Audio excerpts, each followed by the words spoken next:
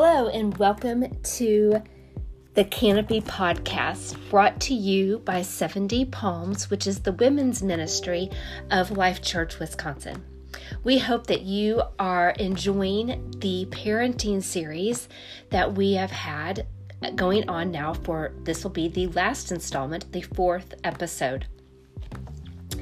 I will be talking about the last 2 installments of the top 10 parenting guidelines that I really felt like the Holy Spirit gave me to give. So we'll be doing number 9 and number 10. Grab your pen, grab your notebook, and be ready to take some notes. Hope you enjoy.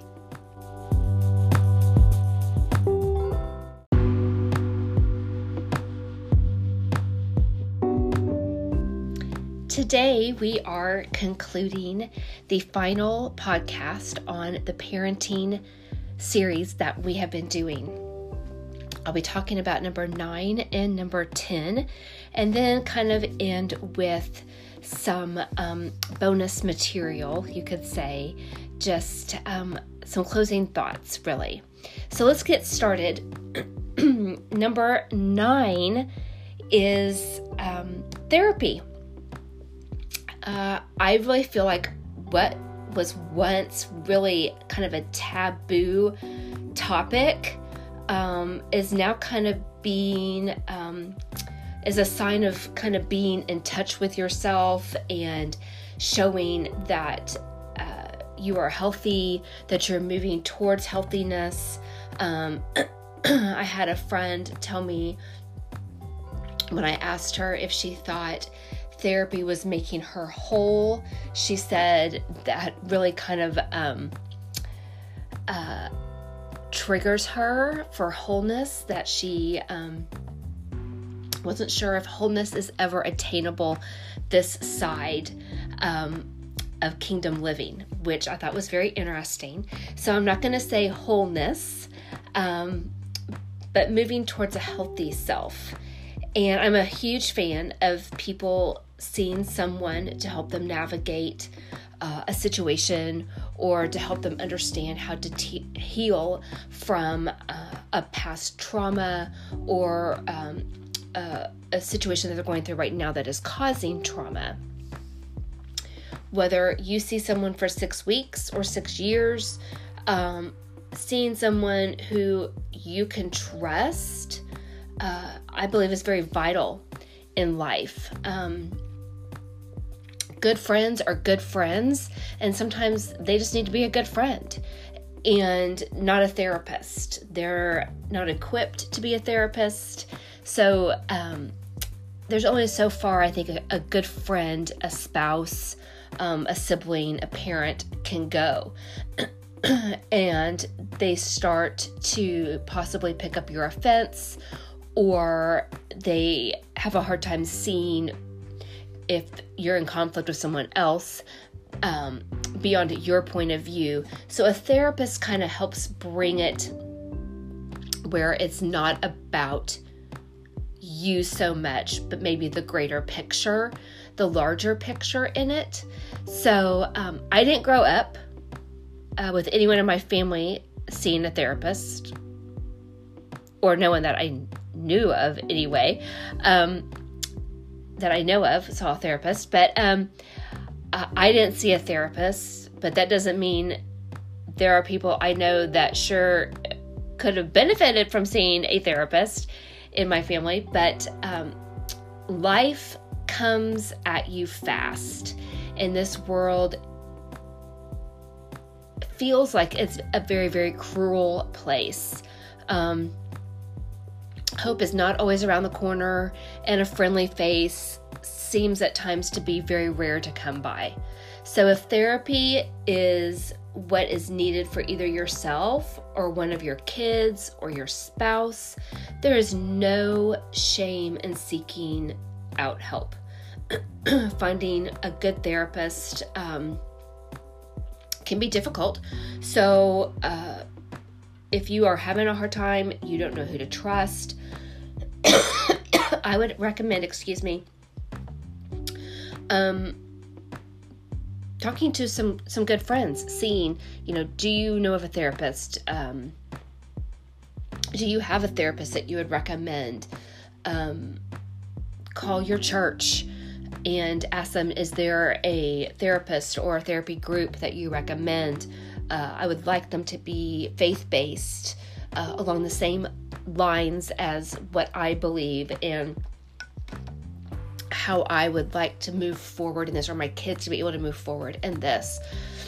Make it a common conversation between your friends and see what they have recommendations for.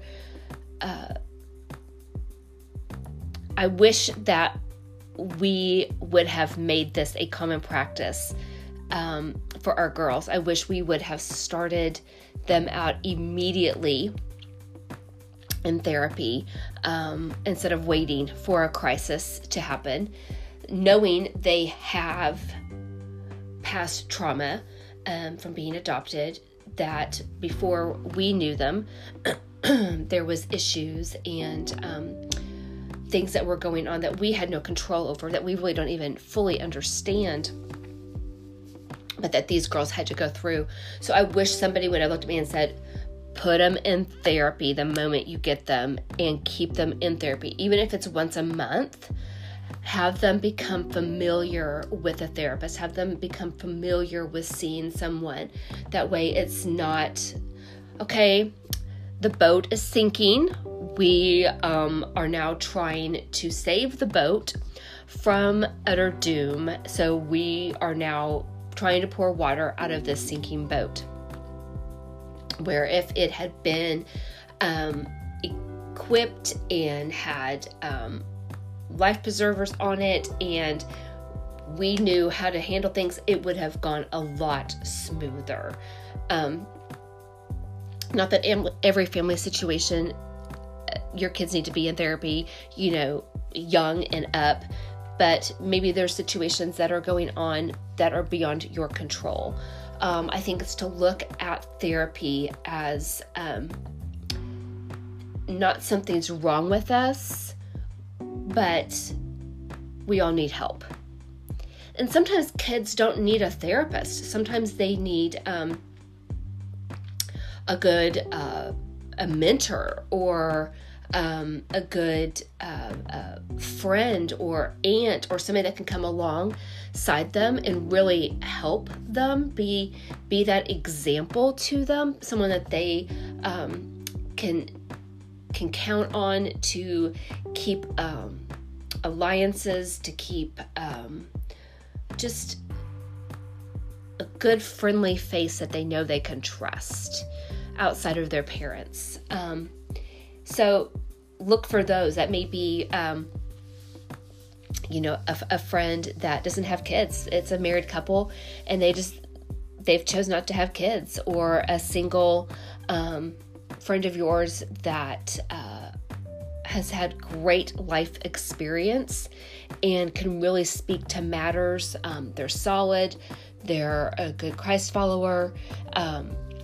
You know them. They align with your thinking and your values. So look for those as well. I would say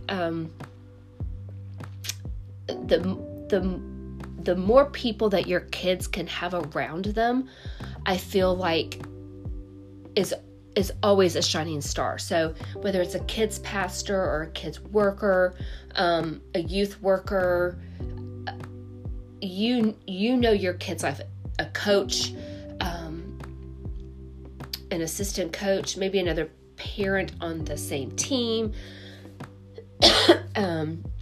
Look and see what you, and ask the Lord to guide you and direct you, to give wisdom beyond yourself, to find somebody that your kid, or find some buddies that your kids can really find. Because here's the thing, don't worry about what anyone says or thinks. If somebody is that shallow and is talking about how your family needs some guidance in a particular moment, who cares? They're not really a friend then, in my opinion. Don't try to carry the weight of all of it on your own. I believe parenting is a full contact military fight. The war, I will tell you, gets easier as your kids get older. But that is not true at all. Before your kids stop talking to you, because I had to say it, at some point they probably will, make sure that they have someone that they can trust to talk to be there for them, is checking in on them, whether it's a youth pastor, like I said, or a therapist. Have some, that I think it was in the 90s, and maybe it was Hillary Clinton that said this. I can't remember who, but it takes a village. And it really, really does. People that do it on their own and they don't have a network, they don't have a system. I don't know how they do it. I really, really don't. But have some trusted people that you have vetted in your child's life for them to go to. I believe it's vitally, vitally important. Show them how to also be looking for a mentor, so that when they go to college, they can then find, or they're out on their own, and they're maybe have moved to a different city than where you are. Teach them how, when they're in high school. Here's what you need to look for in a trusted mentor, that some signs, some things to look for, to help them then start to be able to look on their own. Then the last, number 10, is family dinner. I know you are probably thinking, wait, you already talked about this. What number was that? I can't remember, but you already talked about this. And no, I didn't talk about family dinner. What I talked about was quality time together, family game night, hanging out and doing that kind of a thing, time together. But family dinner is different. There's something about sitting at a table and sharing your day. Families, we are on the go all day, every day, and I feel like family meals are becoming this out of touch, archaic thing that used to be.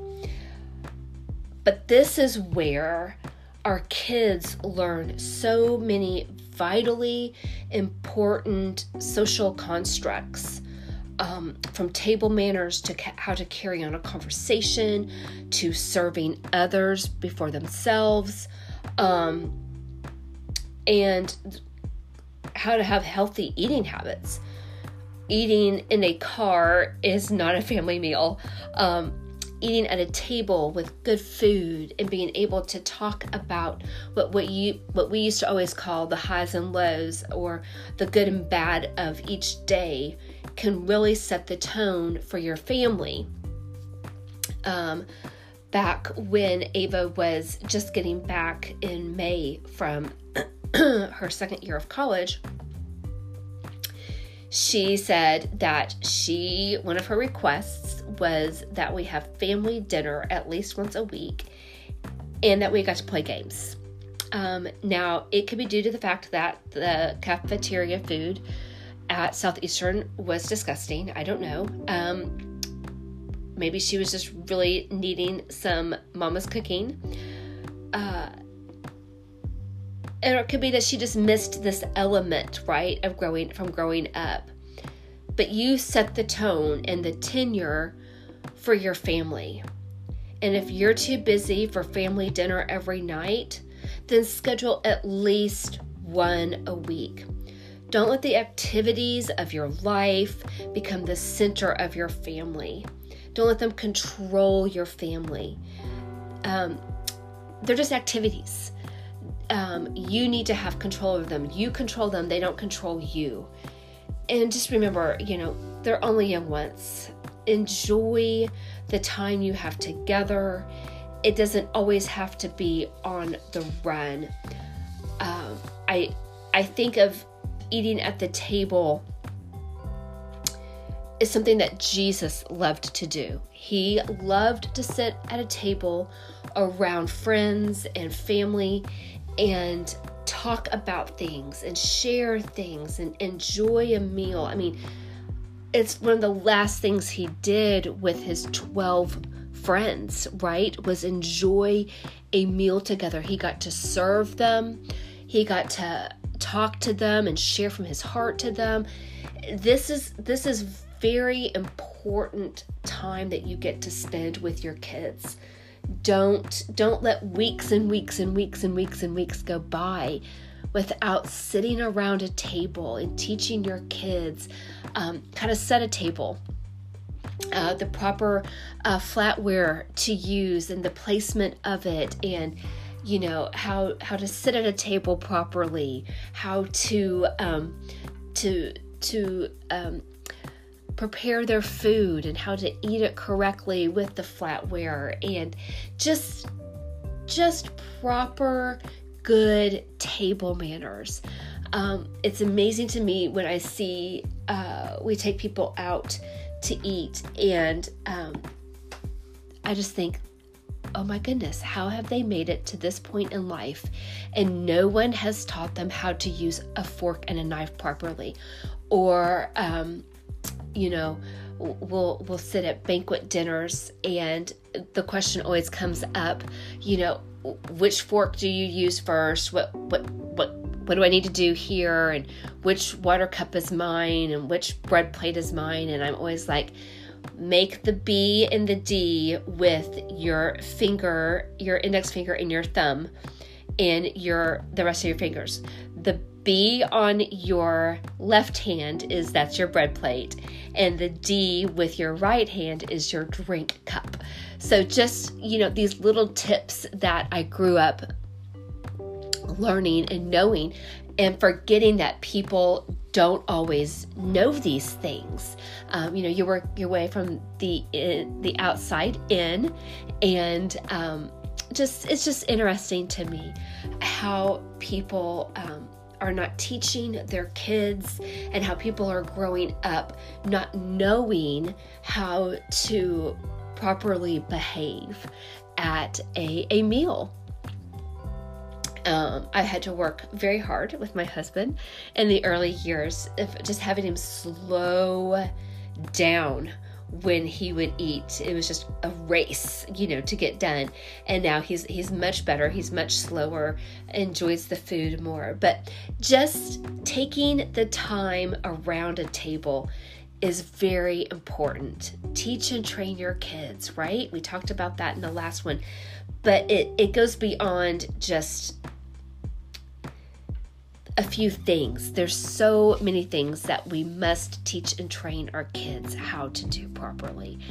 And I think the table is one of those places where we as families have neglected. So enjoy that time. Relax, and it doesn't have to be a 3-course meal, a 4-course meal. It doesn't have to be that. It can literally be spaghetti and meatballs. But teach your kids then how to eat properly pasta, right? And if you don't know, the great thing is there are so many sites that you can go to. Etiquette is being taught on YouTube. Etiquette is you can follow so many people on Instagram that are teaching etiquette, proper table manners. Google it yourself and figure it out and say, we're going to learn to do this together. This is going to be a family learning session that we're going to figure this out together. So don't be intimidated yourself. Learn along with them. That'll show your kids that you're never too old to learn something new. Okay, thank you so much for joining us on this parenting series.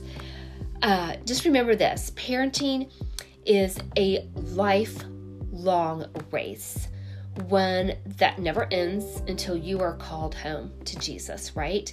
Remember that if you don't have time for them now, they may not have time for you later on. pray for your kids. Pray for their future. Pray for their spouses. Pray for protection over them. But also have fun and enjoy the time that you have together. I always like to say the days are long, but the years are incredibly short. My last little bit that I want to share with you is this little bit of bonus is set up your family mission and value statement. If you have not done that already, come up with a list of 10, 15, 20 things maybe that your family is about, that are important to you. No one can leave the house without a hug, or, truth is spoken here in love. Set up your family values and mission statement and make it really important. Let them know that this is who you are, and this is who we are in this home, but also when we leave this house, this is who we are. When we go to school, when we go to friends' houses, when we go to camp, when we go on the field, whatever it may be, that this is who they are. Ingrain that in them. And then if you are wanting more parenting, this has sparked something inside of you, and you are really wanting to dive deeper into more parenting, more knowledge, then I really recommend the following podcasts: Risen Motherhood, Mama Bear Apologetics, Made for This, Don't Mom Alone, Famous at Home. Again, Risen Motherhood, Mama Bear Apologetics, Made for This, Don't Mom Alone, and Famous at Home. We hope that this has been encouraging to you, that you have been able to maybe think of things that you hadn't really thought of before when it came to parenting or your kids, or just some good reminders maybe that parenting is quite the job, isn't it?